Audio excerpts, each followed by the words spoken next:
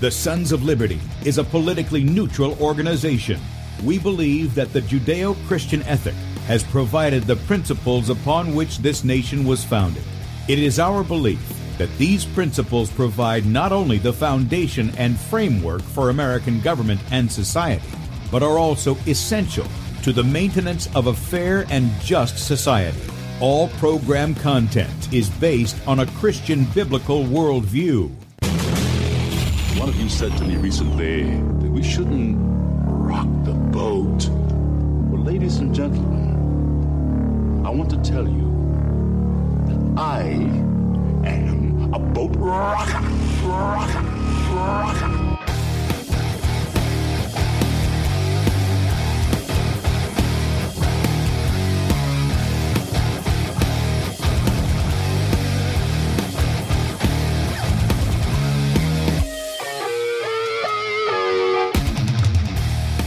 Good day, America. Welcome, Christians, conservatives, constitutionalists, liberals, libertarians, communists, Islamists, LGBTQ, RSTV, WXYZ people, all the boat rockers in the house, and anybody else I may have missed to the Sons of Liberty radio show here on Red State Talk Radio, where we use the Bible and the Constitution, not to see who's on the right or the left, but who is on the straight and narrow. I'm your host, Tim Brown, coming to you live from the U.S.-occupied state of South Carolina, the editor at sonsoflibertymedia.com, and for our Muslim friends, I'm the infidel that Allah warns you about. I hold to the book, the Bible, as the authoritative word of God. Glad that you guys have joined us this morning. If you'd like to check us out online, please do so, sonsoflibertyradio.com, and also sonsoflibertymedia.com. In fact, if you're listening by way of the radio and you want to watch the video portion of the radio show, that's right, you can see the face that's made for radio, head over to sonsoflibertymedia.com, and there you're going to see two videos at the top of the page. The one on the left side of the page is Bradley's show from the previous day, so if you missed that, you want to catch it, you can do so up until 3 p.m. Eastern today, at which time he'll be live in that little area right there. On the right side of the page is where we're at.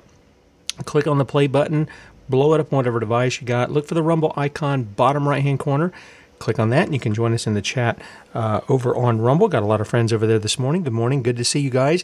And while you're over there, please subscribe to the channel at Sons of Liberty Radio Live, Sons of Liberty Radio Live on Rumble. And we're also streaming live over on beforeitsnews.com, top of the page there. And we appreciate Michael and his team giving us a spot on their platform. Quickly back over to sonsoflibertymedia.com. Right up under where we're streaming live is where you can sign up for our email newsletter that goes out once a day, late afternoon, early evening. All the articles we have, including the morning show archive, and you can see it's right there at the top from yesterday. So if you missed yesterday's show, you can go right there. You can listen to the podcast or you can watch the video, whichever one you want to do. And then all of the articles, any of that stuff that we had, the videos and stuff were in there. I didn't take the videos out individually, simply because there were Twitter videos, and Twitter videos take me forever to get an embed code because you got to go through 3 or 4 pages and then and that's for each one, just to get the code. It's not like any of these video platforms where you can just click a button and you've got the code. It takes a long time. So yeah. Anyway, but the links are there for the articles so that you can watch the videos if you wanted to do that. All right. And finally, our store is available. We are continuing to talk about Bradley's book, Soldier of the Cross. If you are a new believer, or if you're someone who is interested in what is all this Christian stuff, believe it or not, there's plenty of people here in the United States who've never heard the real gospel. Oh, they might have heard Jesus. They might have heard something that resembles the gospel, but they haven't heard that. And so if you're a person that's very interested in saying, okay, I may not agree with these people who call themselves followers of Christ, but I want to hear what Jesus said himself. I want to evaluate it for myself. I want to see what he said. I would say, yeah, you can read your Bible, but the Soldier of the Cross is a very basic thing of what God does in men, what he does, not what men do, but what God does in them that results in them doing. It's that whole Ephesians 2 portion. Everybody reads 7, 8, and 9, and they leave off 10. Because somehow somebody thinks that verse 10, which God has created us, his workmanship in Christ Jesus, and we're to walk in those good works. They somehow think that those walking in those good works is somehow at loggerheads with the gospel of grace, and it's not. In fact, the gospel of grace is what speaks to the fact of how men can walk in good works before the Lord. They do so because of what God did in them. That's the point. And this is James's point too. Show me your faith by your works. Show me that you've got what you say you've got on the inside that I can't see by what I can see. So that's a portion of what it is. Anyway, and we're going to be talking about that today, especially among us men. Now, ladies, those of you who are listening, hopefully many of you can say yes, amen, glory, right on. You feel free to shout that out if that's what you want to do. Because what we've seen today in America has been really, fellas, let's face it, we're the ones I was thinking of this morning. We're just like our father Adam, aren't we? He forsook his duty in leading, protecting, and guarding his wife. He forsook that duty. And as a result, he led all men into sin. His wife was deceived. Then he went along with her sin. And he led humanity into that. And this is why we had to have the second Adam. This is, celebrating the incarnation. This is why we had to have the second Adam, the Son of God, Jesus the Christ. It's why we had to have him come and live perfectly before the Father and then die on our behalf. He was the only one who was able to do that. He was sinless, so therefore he could substitute himself for those who were guilty. And in the process, those who were guilty have his righteousness imputed to them or given to them in their account. And all of their lawlessness is given into his, and God judged it in Christ on the cross. So this is very important to understand why we're called to be who we're called to be, men. And so I'm going to share with you the things that I shared in Michigan on the Thursday night I was there, and that was to God Send Us Men. Now, you guys may remember we had Charlie Stewart on from God Send Us Men Ministries. You can find him at godsendusmen.com. And I really like Charlie. I like his example that he is a guy who, whatever he learns, he's seeking to put into practice. He's done that with his family. He's done it over decades. So it's not like it's a trivial thing for Charlie. And I have a tremendous respect, and I see what he's done. And there's definitely elements that I really gravitate towards and I see, and there are others where I'm not very clear on. But he is, and he lives that out. One of the things that they do is before Charlie speaks, and by the way, he is on the same radio station that I am, not Red State Talk Radio, but Missouri Liberty Radio. You guys can find that online. He's on there each day as well. So if you guys want to go and support those guys, please do so. We're going to see if we can bring Sam. He's the guy who runs it. I think you guys will find Sam to be a hoot. He's just really a very knowledgeable man, and pretty fascinating circumstances he and his wife are in, and yet he's doing all this. So we're going to see if we can bring Sam on here on the show very soon. But one of the things they do is they play a song. It's by a guy by the name of Frederick Gilman. And if I recall correctly, he wrote this hymn around the turn of the 20th century. And I just want to read to you these 4 short verses of God Send Us Men, whose aim 'twill be. That's the name of the hymn. And here's what it says, if you haven't heard it. God send us men whose aim 'twill be, not to defend some ancient creed, but to live out the laws of right in every thought, word, and deed. God send us men, alert and quick, his lofty precepts to translate, until the laws of right become the laws and habits of the state. Do you see the influence that the church is to have, that men are to have upon even their government? Yep. And you can't do that by compromising, at least not compromising on things that are essential. You can compromise on the color of the walls and the carpet and all that stuff, but when it comes to right and wrong, commands, statutes, judgments, as we talked about yesterday, they need to be the laws of God. God send us men of steadfast will, patient, courageous, strong, and true, with vision clear and mind equipped, his will to learn, his work to do. God send us men with hearts ablaze, all truth to love, all wrong to hate. These are the patriots nations need. They are the bulwarks of the state. So if you want to keep this state in check, what do you need? You need godly men. They have the law of God in their hearts. We're going to talk about some of that in just a minute. So they're going to have it in their hearts and in their minds, and they're going to have to be looking to perform it. As Bradley says, we're here to mold consensus, not be a part of the mold that's already constructed. We want to mold something different. We want to reform it. We want to put it back in its proper position, in its proper place, in its proper boundaries, the state that is. And to do that, we've got to start at the bottom, and that's with us as individual men. So, the obvious question is, and some people will say, oh, Tim, you need a book to tell you how to be a man? No, we are men, genetically, biologically, we're men. This is why the whole trans delusional movement is just that, a delusion.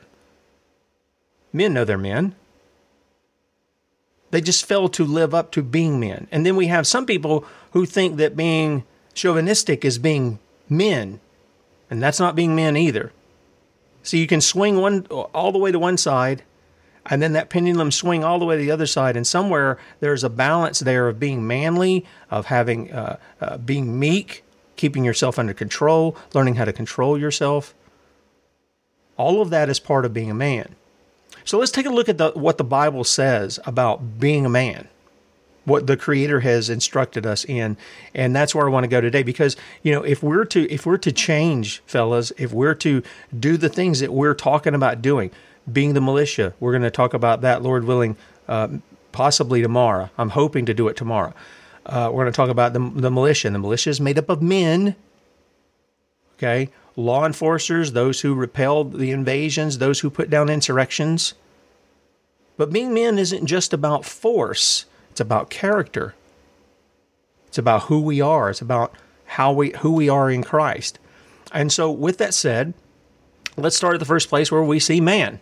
And that's in Genesis chapter 1. And what do we read there? Well, verse 27 and following, it says, so God created man in his own image. In the image of God created he him. Male and female, he created them. And God blessed them, and God said unto them, be fruitful and multiply, and replenish the earth, and subdue it, and have dominion over the fish of the sea, and over the fowl of the air, and over every living thing that moveth upon the earth. This is the original command. And I know people poo-poo the dominion mandate. This command here has never, ever been rescinded. Never. It's never been rescinded. You can't find that anywhere in Scripture. What is the command? To be fruitful and multiply. Subdue the earth. Take dominion over the creatures that God has put on the earth. Not submit to them as though some kind of an idol, protected class and all this stuff, but it is to take dominion over them. And verse 9 says, or 29 says, and God said, behold, I have given you every herb-bearing seed, which is upon the face of all the earth, and every tree in which is the fruit of a tree yielding seed, to you it shall be for meat. Nobody should be controlling the plants and the trees and the food sources on the earth except for individual men, not governments, not the World Economic Forum, not any of these people. Men, individual men are to do that. It's a gift from God. And yes, that includes every herb-bearing seed. Okay? Think about the laws that's been written against the things that God has created, and it's been made out to be evil. When you read here at the end, verse 31, behold, it was very good. All right? So that's the first one. Now, if we go over to chapter 2 of Genesis, here's what we read here. Beginning at verse 16 and following. And the Lord God commanded the man, saying, of every tree of the garden thou mayest freely eat, but of the tree of the knowledge of good and evil thou shalt not eat of it. I tell you, I've been thinking along these lines of, can there be more application, or can there be application here? And I think there can be. I think all Scripture is meant to be applied in some manner or measure, and it all obviously points to the Lord Jesus Christ. That's His words, not mine, Luke chapter 24. But this knowledge of good and evil, I often think about certain technology, I think about certain knowledge that men acquire, and I think about, does it lead them towards God, or does it lead them away from God in doing that which is evil? And I got to tell you, for the most part, what I see in a lot of technological advances, it's leading men towards evil and wickedness rather than leading them towards glorifying God with what they discover. Because in many cases, all they're doing is thinking God's thoughts after him. They're discovering things into creation, then they're using them against the Creator's natural order. Okay? But nevertheless, thou shalt not eat of it, for in the day thou eatest thereof, thou shalt surely die. And the Lord God said, it is not good that the man should be alone. I will make him an helpmeet for him. And out of the ground the Lord formed every beast of the field, every fowl of the air, and brought them unto Adam to see what he would call them. And whatsoever Adam called every living creature, that was the name thereof. Now, I don't know how long this took. It's obviously taking place here for Adam to name all the animals. And you got to think it's a long process, but that was part of him taking dominion, was naming the animals. He gave names to them. God gave him that privilege and even that duty to name the animals, because that's what it says. God brought them to Adam to see what he would call them.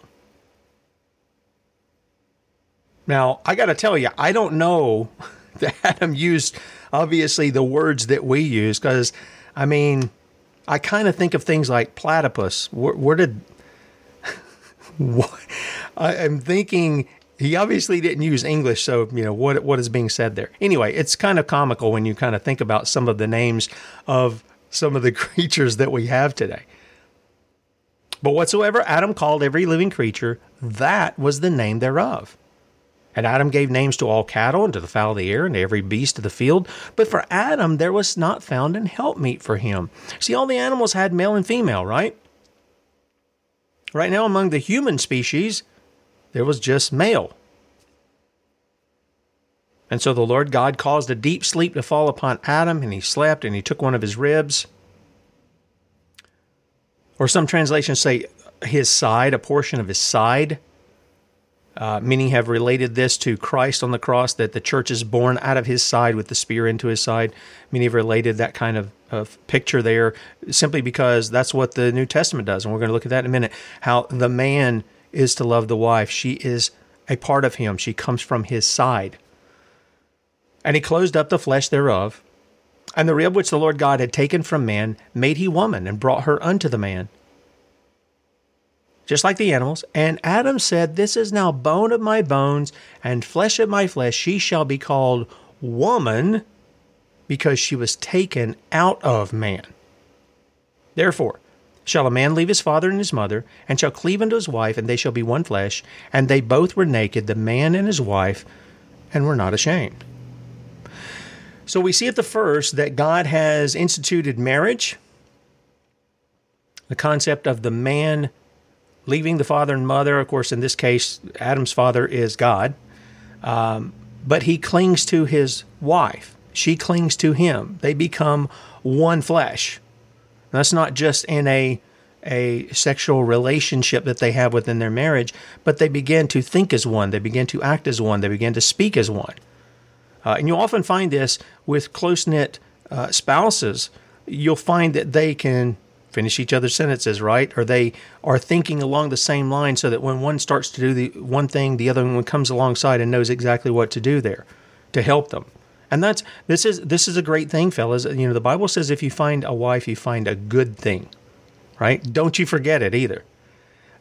Those women come to be our helpmates in the mandate that God has given us. He's given us a dominion mandate that we are to take dominion over all things in the earth. We're not to take it over each other. We're not to lord things over one another as men. We're not to be tyrants. That's not what we're to be. But we are to honor the Lord in the things that we do. And the woman comes alongside us to help us in that endeavor. She is our helpmate. And again, if you have a good wife, who is doing just that, man, you ought to thank God for it. And if you don't, you ought to pray that God would make her one. Okay? All right. Now, with that said, this is a man should have fidelity towards God, shouldn't he? He should have fidelity towards the Creator. Matthew chapter 22 tells us this, and this is beginning in verse 34. And when the Pharisees had heard that he had put the Sadducees to silence, they were gathered together, and one of them, which was a lawyer, asked him a question, tempting him, and saying, see, so when those of you who listen to Bradley in the afternoon, when he talks about somebody asking sincerely, this is what he means. He means somebody who's not trying to catch him in a word game, who's not trying to, get the gotcha question in there, something like this. He's talking about people who are genuinely, wanting to understand what's going on. They may tell you, here's where I'm at, and this, that, and the other. Okay, how are you getting this or that and the other? Okay, that's a genuine question, and I think genuine questions need to be answered. This is how we learn. If we don't ask questions, we never learn. In fact, this is an example of following right alongside, and I don't know what happened in my background there, but this is an example of following along with what Jesus himself was doing. What was he doing in the temple at 12 years old? We read about this the other day, or we talked about this the other day on Monday. Monday. What was he doing? Well, he was in the temple, and he was asking a lot of questions of the teachers who were there, wasn't he? Did Jesus need to learn something? Well, in his divinity, no, but in his humanity, yes. In fact, the book of Hebrews tells us he learned obedience in his humanity that way. But he had to learn things. But unlike you or I, who may have to go over it 10 or 20 times to learn it, and then constantly be reminded of it or we forget it, Jesus learned it once and that was enough. He was perfect in his understanding. So, what do we see here in Matthew chapter 22? Well, we see this. This guy is coming to tempt Jesus. He's trying to catch him in his words. Master, which is the great commandment of the law? And Jesus said unto him, Thou shalt love the Lord thy God with all thy heart, with all thy soul, and with all thy mind. This is the first and great commandment. And the second is like unto it. Thou shalt love thy neighbor as thyself. On these two commandments hang all the law and the prophets. You get that? That's New Testament, by the way. If you love God and you love your neighbor, you're fulfilling the law. Do you understand that? If you love God and you're loving your neighbor, you're fulfilling the law. Oh yeah, but we can't keep the law there. Well, that's not what Jesus is talking about. Jesus is saying, if you do this, all of the law and the prophets hang on loving God, loving your neighbor. How do we know that? It's pretty simple. First table of the law, first 4 commandments are for your relationship between you and God. The last 6 that Moses gave were what? Dealing with our relationships with one another. It's pretty simple. I don't know why people see this, fight here against it. The law can't save you. I'm not saying that at all. Only Christ can save you. But when he saves you, guess what? You have an affection for what he says is right and what he says is wrong. And you want to obey him and you want to give glory to him. And the way you do that is through obedience. And he empowers you by his Spirit to do so. That's why he saved you. Ephesians 2:10. For those good works. Loving God, loving your neighbor. This is what he does, not what you do. It's what he does in you, because you're supposed to be dead, right? That's what Paul said. I'm dead. I no longer live. It's Christ who lives in me. Is he living in you? Men? Is he? So there you have it. There has to be a fidelity that men have towards God, both in the dominion mandate he set before us and in all things, and how we love him and how we love one another. Second, men have to be meek and humble. Now, this was something that I saw in a lot of different ways when we get into politics. You get men who are brash, who are arrogant, who are tyrannical in their own measure. And people think, oh, that's how a man should be right there. They look at it that way. A certain presidential candidate is very much like that. And some people give him a pass on that. They ignore his blatant open sin, and they say that's how a man should be right there. That's how a man should be. And they love it. They like it. Because he reflects their own carnal nature. That's why. But real men are not to be like that. They must treat others with love and respect just as Christ did. Now, look, that does not mean that you don't speak out against wrongdoing. But it's understanding that those that surround you are made in the image of God too.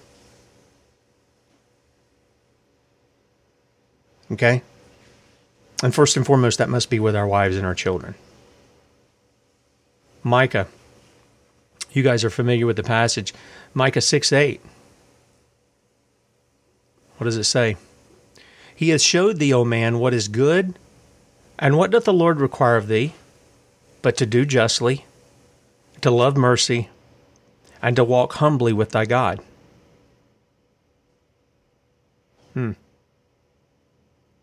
Isn't that what we're supposed to be about? Yeah. First thing, do justly. My friend Bill Evans, the truck driver theologian, he put in something the other day. Let me see if I can pull this up real quickly. I thought it was very thought-provoking. Don't know if I've come to that conclusion just yet as to what we should be doing with regards to it. But let me bring this to you, just so you can think about it. Ephesians 4:26 and 27. I don't know if you guys have thought about this much, but it's just something for a food for thought here. This is Bill's meme from the Truck Driver Theologian. We are told, quote, be angry and do not sin. Do not let the sun go down on your anger, end quote. Traditionally, we have been told that this explains to us that to be angry itself is not sin, only that we should not let the anger go unchecked overnight. But what if it is really saying that not to be angry at injustice, for instance, is to sin? Further, we should do something about it immediately and not go to bed until we have addressed the injustice. Now, you may say, well, that's a little far-fetched there, Tim. Maybe. But I want you to think back to the commands, statutes, and judgments of God. I want you to think about the records that were kept there in the Old Testament about how they dealt with somebody. And they dealt with them fairly quickly, especially if this is a capital crime. Basically, you have, one of two things that go on in the Old Testament for violation of law. You have a capital crime, means you're forfeiting your life for committing it, or you have restitution. You damage something, you steal something, or whatever the case may be, you restore. There's no jail sentence. That's not what's going on. And it's amazing the people that I run into who think just because the Bible mentions prison, like in the New Testament or in the Old Testament where they take people and they put people into, like Jeremiah, they throw them in a well, or you have the Apostle Paul in the New Testament in prison, or Jesus, caught there by those guys back and forth in the different places they were in, or other apostles who were in prison, that somehow just because it mentions it and it presents it, that somehow God commanded it. He never commanded it. Never. Ever. And they think that's punishment. That's not the command, statutes, and judgments of God. It's not. So you have these things going on, and this is presented here. You go look in the Old Testament, you'll see they didn't wait around days and weeks and months and years to carry out the punishment against the guilty. They brought it very swiftly. And this is what we should be doing. In fact, the Bible says it's putting the evil away from you in doing that. And just like we speak about being active locally in your community, one cannot deal with a large number of people if he's not willing to deal locally in his own home. And so, men, we are called to demonstrate that love. To demonstrate it. Not to sit and necessarily talk about it, but to demonstrate it. How are we to demonstrate it? Well, let's go to Ephesians chapter 5.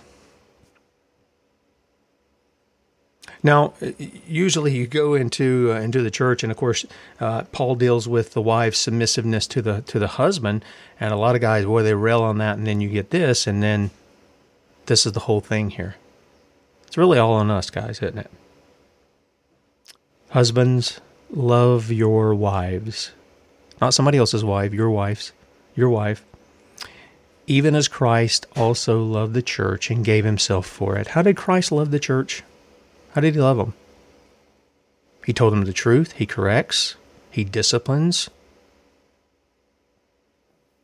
He washes the church with the water of the word. He gives his own life so that the church can be clean and without blame and without spot or blemish. That's how Jesus loves the church. This is how we as men are to love our wives. Oh, it's a great task. Thank God we're not left to our own strength to perform it. He gives us the ability by grace and through His Spirit to do what we cannot do. We cannot do it in our flesh. We make and pretend, but we're incapable of it as men, doing and loving our wives as Christ loved the church. If you have that kind of love, you have it because of what He's done in you. Period. Husbands, love your wives, even as Christ also loved the church and gave Himself for it, that He might sanctify and cleanse it with the washing of water by the word, that He might present it to Himself a glorious church, not having spot or wrinkle or any such thing, but that it should be holy and without blemish. So ought men to love their wives as their own bodies. He that loveth his wife loveth himself. For no man ever hated his own flesh, but nourisheth and cherisheth it, even as the Lord the church. For we are members of His body, of His flesh, and of His bones. For this cause shall a man leave his father and mother, and shall be joined unto his wife, and they shall be one flesh. That's right out of Genesis 2, we read a minute ago. It's a great mystery, Paul says, but I speak concerning Christ and the church. Nevertheless, let every one of you in particular so love his wife, even as himself, and the wife see that she reverence her husband. It's a big deal to be a husband, isn't it? It's a task that men undertake to care for another person in this manner, specifically setting their love upon their wife. Again, the particulars of God's love could be expounded here. And I can give you numerous examples of how God sets His love upon one person and not on another. God did not love Pharaoh in the manner that He loved Moses. God didn't give the covenant to Pharaoh. He gave it to Moses. God didn't empower Pharaoh to obey Him. He didn't give him a regenerate heart, but He did that to Moses. And we can go down the line. Jacob and Esau, Israel, Ishmael, and Isaac.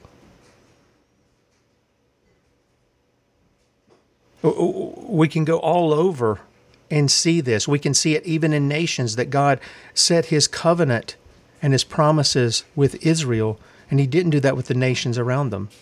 He had a special love for them, and He's not bound by who. He doesn't have to love everyone the same. He doesn't have to do that. Because the reality is, all of us deserve to be castaways.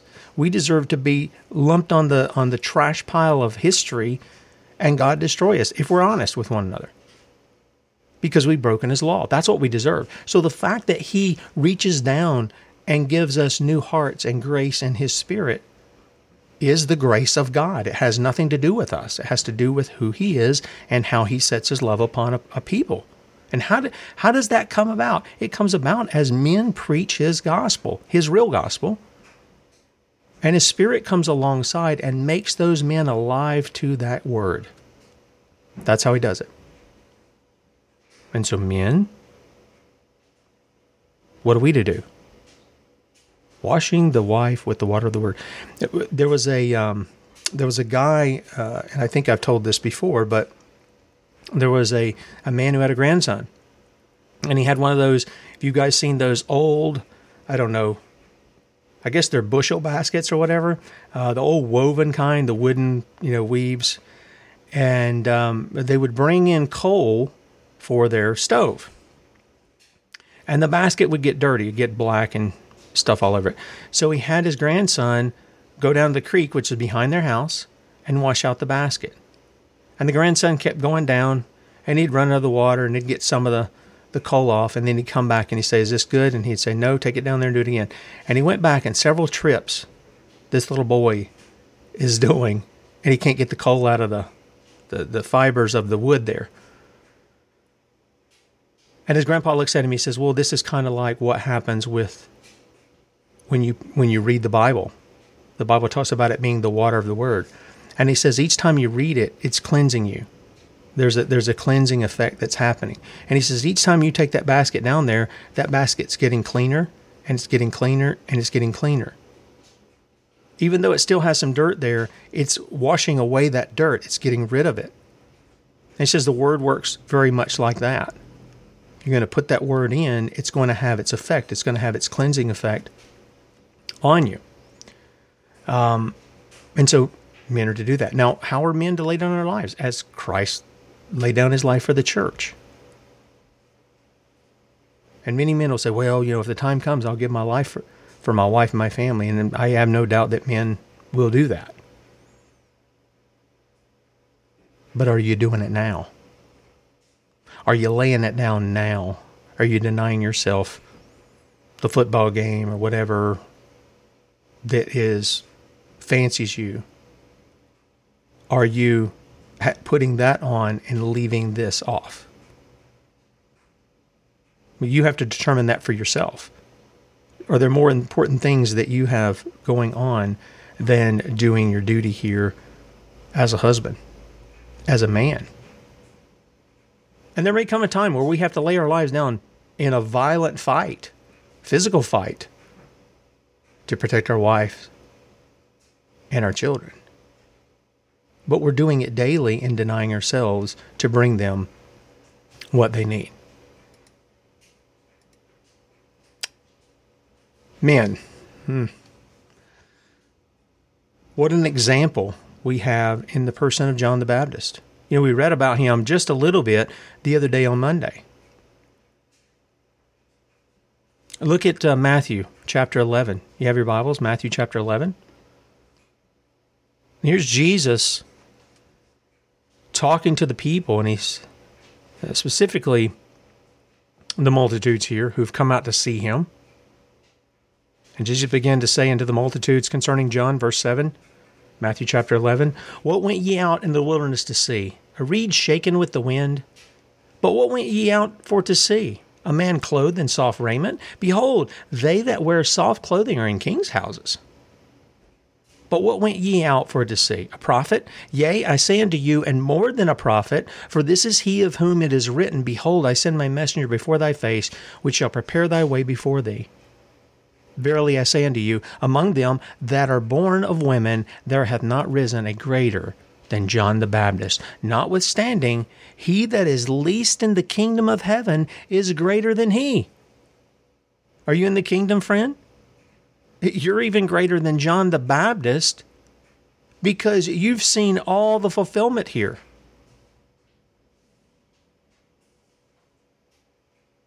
It's pretty incredible statement that the least in the kingdom is greater than John the Baptist. And he says, and from the days of John the Baptist until now, the kingdom of heaven suffereth violence, and the violent take it by force. For all the prophets and the law prophesied until John, and if ye will receive it, this is Elias or Elijah, which was for to come. That's out of Malachi. He that hath ears to hear, let him hear. Okay, so Jesus is saying basically, up until that time, John was the greatest man who ever lived. But he says, those in the kingdom, you're even greater than him. Not because of your own status or what you do, but because of what God does in you through the work of the Lord Jesus Christ. But he says this, he says, he's the Elijah to come. Those who call themselves Jews and are not will celebrate by leaving an empty chair at their table. Do you know who they leave that empty chair for? Elijah, in case he shows up suddenly. Now they're getting their concept from the Old Testament, rightly getting it from there, but they're misapplying it. Jesus is telling us exactly who's Elijah that's spoken of. It's John the Baptist. I continue to hear people talk about two witnesses, and one of them's going to be Elijah because he didn't die, and neither did Enoch. And so they speculate all over the place about this, and there's just no need for the speculation. There really isn't. The Elijah who was to come was John the Baptist, and he was a great man. In fact, Jesus said, none greater than John up until that time. None. What a man. What a mighty good man, right? I mean, he is a guy who was out there eating locusts and wild honey. He didn't make a great fashion statement either. He just had something that was durable. And yet he was the greatest man that lived up until his time. And those of you in the kingdom are greater than John. Let that sink in for just a minute.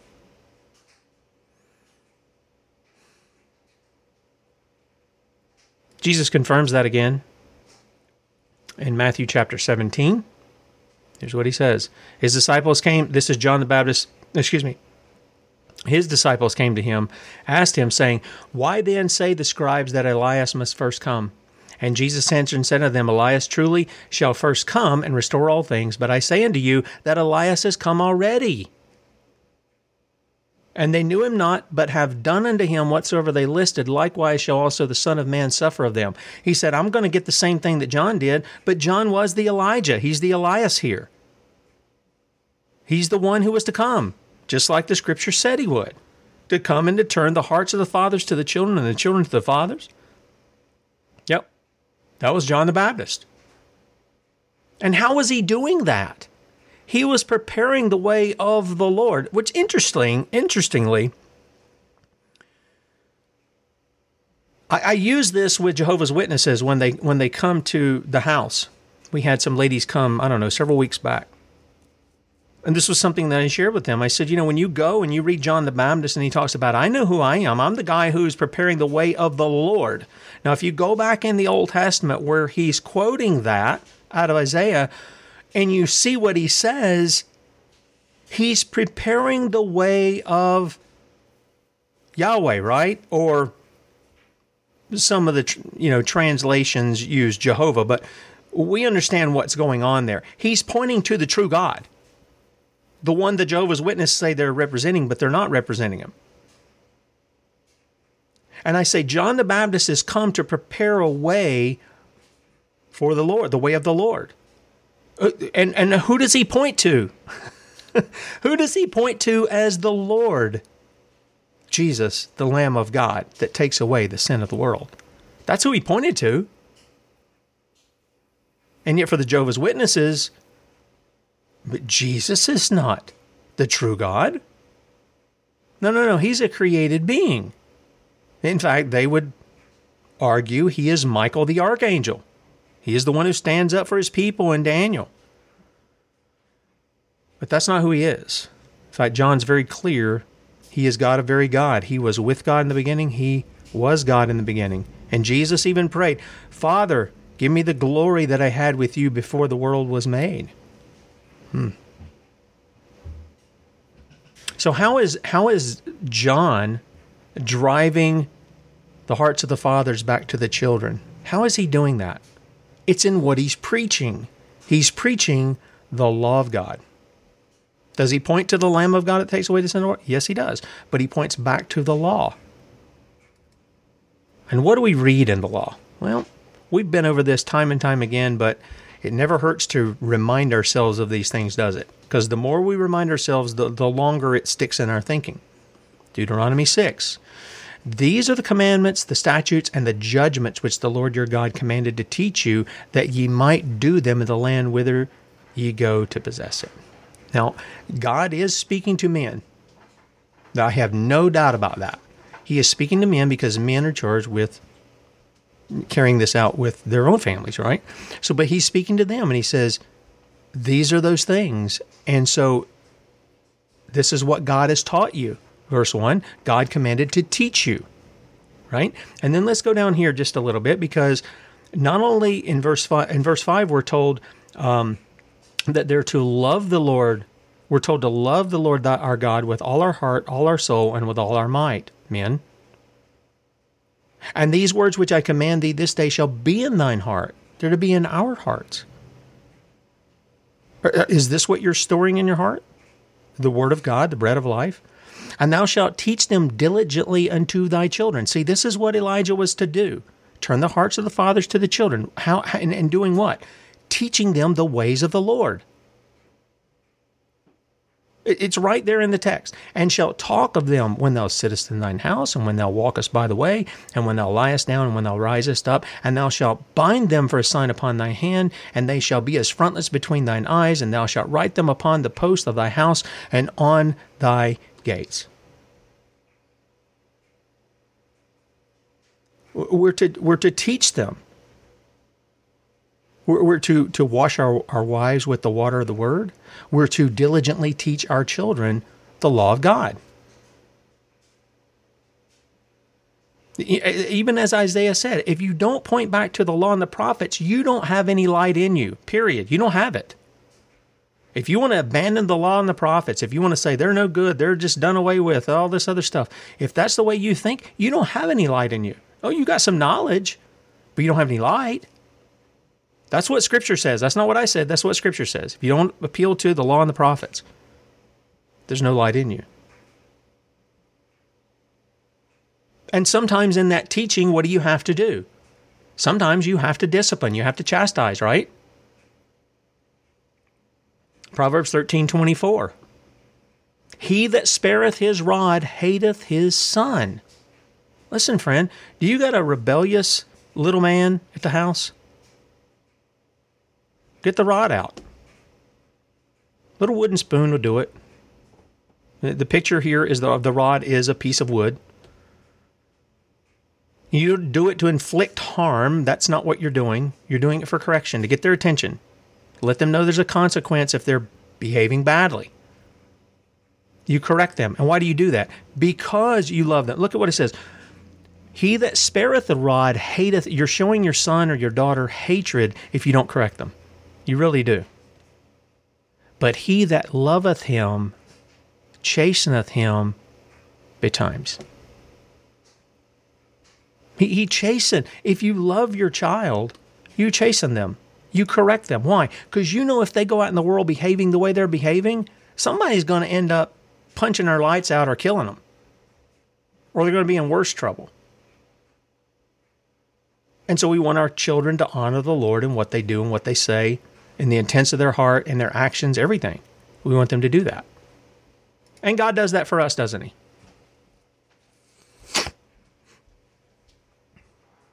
He does that for us. Hebrews chapter 12. Listen to what we're told. Wherefore, seeing we also are compassed about with so great a cloud of witnesses, let us lay aside every weight and the sin which does so easily beset us, and let us run with patience the race that is set before us. See, life isn't a sprint, it's a marathon. Look at what he says. Let us run with patience. See, it's a marathon. When I was a teenager, we had a champion field and track team. And we ran the 440 relay. There was 4 of us guys. We ran the 440 relay. And I would run the second leg. And we had made it to the state championship and things of this nature. And the running in that was a sprint. And one day we were at a local track meet, and we didn't have our guy to run the mile. I'd never run a mile. And they said, we need somebody to run a mile. And I thought, I'll get in there and give it a shot. I never ran one. Running a mile is different than running a 440 relay. Running a 440 relay, you get that baton and you go as fast as you can to pass it off to the next guy. But when you run the mile, you just need to keep a nice steady pace. And you may burn it out at the end. Your legs feel like they're cement on fire and everything else. But you do that. Now, I never run a mile, but I came in second. That was kind of cool for never running one. But you run it different. And life is that way too. It's a steady pace with patience that we run the race. And when we're looking to the finish line, so to speak, who do we see there? Verse 2. Looking into Jesus, the author and finisher of our faith, who for the joy that was set before him endured the cross, despising the shame. Men, do you got some things that you're enduring right now? Do you got some things that where there's attempts to shame you into silence? Not to do it? Are there attacks on you that come and it says, you better stay down, boy? And you keep getting up? Good. Your Lord endured the same thing. He endured the cross. He despised the shame and is sat down at the right hand of the throne of God. For consider him that endured such contradiction of sinners against himself, lest ye be wearied and faint in your minds. Ye have not yet resisted unto blood, have you? Not yet. Striving against sin. And ye have forgotten the exhortation which speaketh unto you as unto children. My son, despise not thou the chastening of the Lord, nor faint when thou art rebuked of him. Listen, guys. For whom the Lord loveth, he chasteneth, and scourgeth every son whom he receiveth. If ye endure chastening, God dealeth with you as with sons. For what son is he whom the Father chasteneth not? But if ye be without chastisement, whereof all are partakers, then are ye bastards and not sons? Furthermore, we have had fathers of our flesh, which corrected us, and we gave them reverence. Shall we not much rather be in subjection unto the Father of spirits and live? For they verily for a few days chastened us after their own pleasure, but he for our profit, that we may be partakers of his holiness. And then he gets to this. I've told people my dad used to give me a whooping. That's what we called it. I usually got a belt. And he would tell me, this is going to hurt me more than it hurts you. I never understood that concept. I really didn't. Even with my own children, I knew it hurt. But God, in his word, reveals the same thing.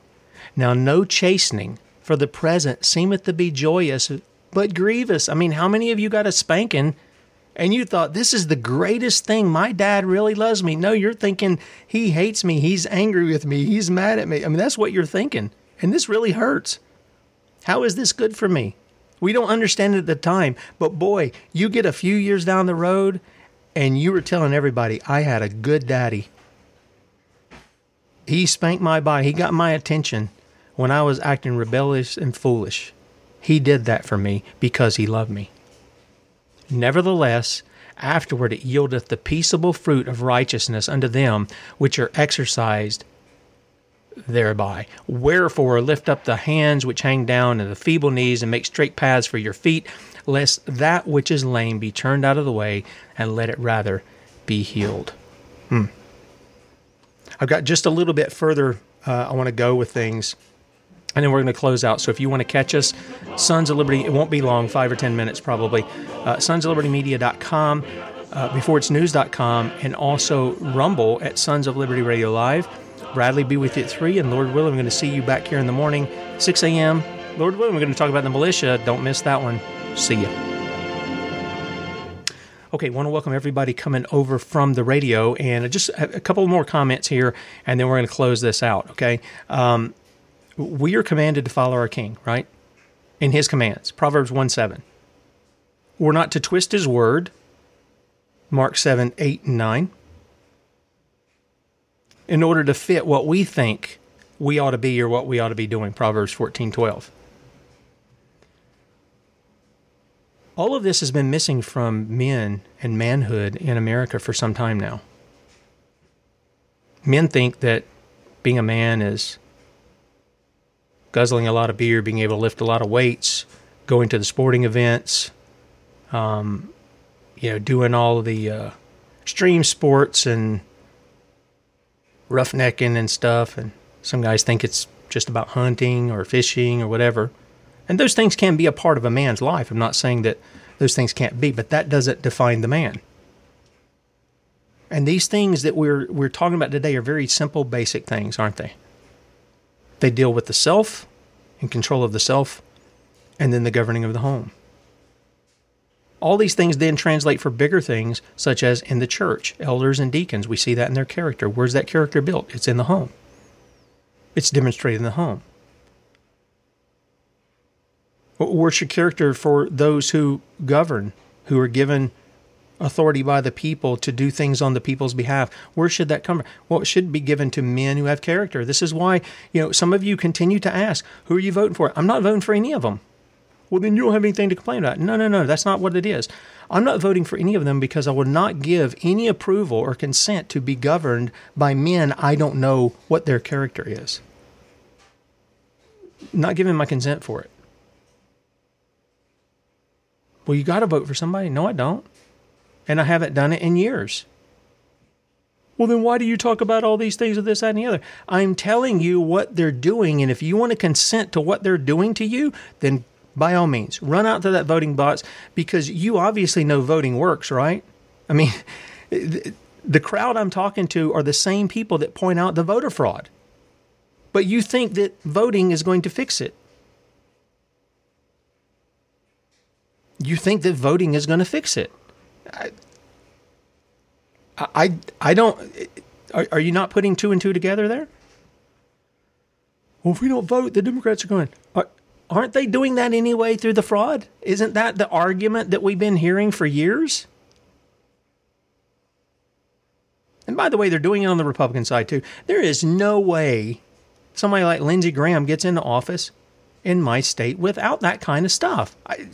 This guy is such a traitor. He's an open traitor to the people of South Carolina and the United States. But people think they have that ability to do all these kinds of things. These things are missing from manhood in America. And we really need God to bestow upon us repentance. I know that's hard for people to understand, because it does get into an issue of election. It does get into an issue of predestination. It does get into an issue of the character of God and the fact that He shows mercy to whom He will show mercy, and to whom He will harden. Romans chapter 9. Some people can't stand that because they need some kind of control, even if it's just 0.5% that they can boast of that they did something. They mustered up enough faith. They got more in spiritual enlightenment or something as a dead sinner to do this. That's not the way it is. And this is why men would rather talk about the problem than look for solutions to the problem. Because if you keep talking about the problem, you never have to do anything about it. It's just perpetual. And this is why I say, I think there's a lot of Second Amendment groups. I think there's a lot of abortion pro-life groups and others. Not all. I'm not trying to paint with a broad brush, but I am telling you there are a lot of these kind of organizations that will take your money to keep the fight going, but they have no intention on getting the knockout. Because if they do, they're out of a job. If you're able to virtually eliminate abortion, if you're able to virtually deal with every gun law that's ever been written. And anybody who would even propose such a thing, if you have a mechanism set in place to deal with them right then and there, and it's done and over, they don't have a job. And so they talk up the problem, but they never bring the resolve. They never bring the solution. You guys remember, maybe some of you have seen the film The Patriot. I know it's old now. It's funny. It just seems like a year or so ago, I remember seeing that for the first time. But in there, you've got the main character's son. He goes into the church and he's asking for godly men to join the Continental Army at the time to fight against the tyranny that they were facing. And he calls on volunteers right in the middle of the church service. No men. But the young lady who is to be his bride stands up and respectfully calls out all the men, including her own father. And she says, are you just going to stop at mere words? You've been talking about this stuff. Are you going to stop at just mere words that you're engaged in here? Or are you going to be men? And one by one, young and old, the men began to stand that they would go. And as they're leaving, the preacher goes too. And he says, sometimes I got to defend the sheep against the wolves. Yeah, that's exactly what a preacher's supposed to do. Exactly what a preacher's supposed to do. And if you don't believe me, go read the story of Jonas Clark. Go read the sermon. In fact, I've done it. You can find it at settingbrushfires.com. That's where all my morning show are archived. And I don't think YouTube pulled that one. I think we did that on Rumble. So I think the video is still there. But it'll be Jonas Clark. And I read his sermon a year after Lexington Concord, in which they lost several men out of their church due to the protection they had against the British who were coming against them. And they helped train them, the men of the church. Again, boy, you want to see what a church should really be looking like today? Go back there in Genesis and take a look at Abraham's family. 318 trained men within his family. Now, they weren't from his loins. They were men who were his servants, but he trained them. They were a militia in and of themselves. And I think the church ought to be that too. Just as much as we're called to go to the poor and go to the hungry and those imprisoned, and we're to love one another and all, that's a demonstration of love too. It's to protect them from evildoers. In fact, our Constitution, let me say this again, the only law enforcers of the U.S. Constitution are the able-bodied men. That's it. Article 1, Section 8, Clause 15 and 16. The militia. That's you, fellas. That's me. That's my boys. That's my son-in-laws. That's my uncles. That's my father. That's your brothers, and not your sisters, but your brothers. The men of your community. You're the militia. You're the law. You're the law as it was. What you've been trained as law enforcers are nothing but to be reporters, investigators, detectives. That's all they really are. They're first responders. They respond to the crime after it's already happened. Men are called to be those who deal with the crime as it's happening, thus why you are armed. So, the first place we have to start, men, is in our own homes. We have to deal with ourselves first, and then we have to deal in our own homes. If we'll chart our course there, beginning there, it'll be much easier as we begin to advance out. You're faithful with a little, you'll be faithful in much, right? Faithful in a little, faithful in much. So where are you? Are you engaged in the things, or is your mind on worldly matters? Are you aiding the enemy by sending your children to public indoctrination centers? Sending your wife off to work for another man when she's supposed to be your helpmate? Giving yourself over to the deceptions of the enemy? What is it that you, as a man who's listening to this right now, is there anything you need to repent of today? I can tell you, the Lord was dealing with me when I was sick the other week, quite a bit. And I'm thankful. As I said, it's good that I'm afflicted, as the scripture says, that I might learn your statutes. But if you hear what God is saying to you today, I want to leave you with this final thought. This comes from Hebrews chapter 3, verse 15. While it is said, today if you will hear his voice, harden not your hearts, as in the provocation. For some, when they had heard, did provoke, howbeit not all that came out of Egypt by Moses. But with whom was he grieved 40 years? Was it not with them that had sinned, whose carcasses fell in the wilderness, and to whom sware he that they should not enter into his rest, but to them that believed not? So we see that they could not enter in because of unbelief.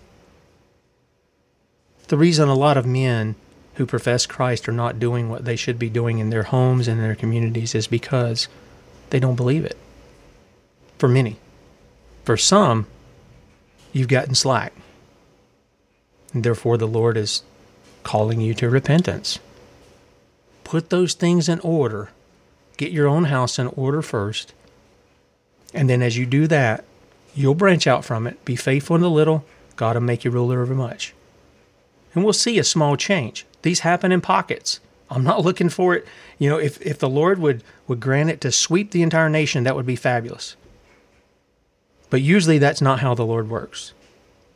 He has worked that way before. We can see that in the story of Jonah going to Nineveh, turned the whole city around. Oh, that he would do that now. But nevertheless, we have to be faithful in our part, don't we, fellas? Yep, we do. May God grant us the very repentance that he requires of us, and may he give us the grace that we need by the power of his Spirit to glorify him in these things. Tomorrow, we're going to kind of pitch this on with the idea of the militia. You'll get a little history. Some you'll know, some you won't. Everybody will get a little bit, I guess, of different things. And Lord willing, we're going to talk about that with the militia, okay? So hang with me. Don't be angry with me. If you're angry with me, why are you angry? Because I told you the truth? I'm not here to put you down. I'm here, I want the words to be edifying. I want them to build you up. If God has to tear you down some, that's fine. Let him do that, and then let him build you up. All right? I want words that edify the hearer. I really do.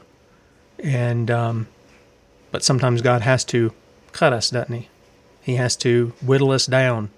He has to grind us down in order that he can build us the way he wants us to be built. All right, Bradley will be with you at 3 p.m. Eastern, 2 p.m. Central, sonsoflibertymedia.com, and we'll see you back here in the morning, Lord willing, 6 a.m. bright and early. Talk to you then.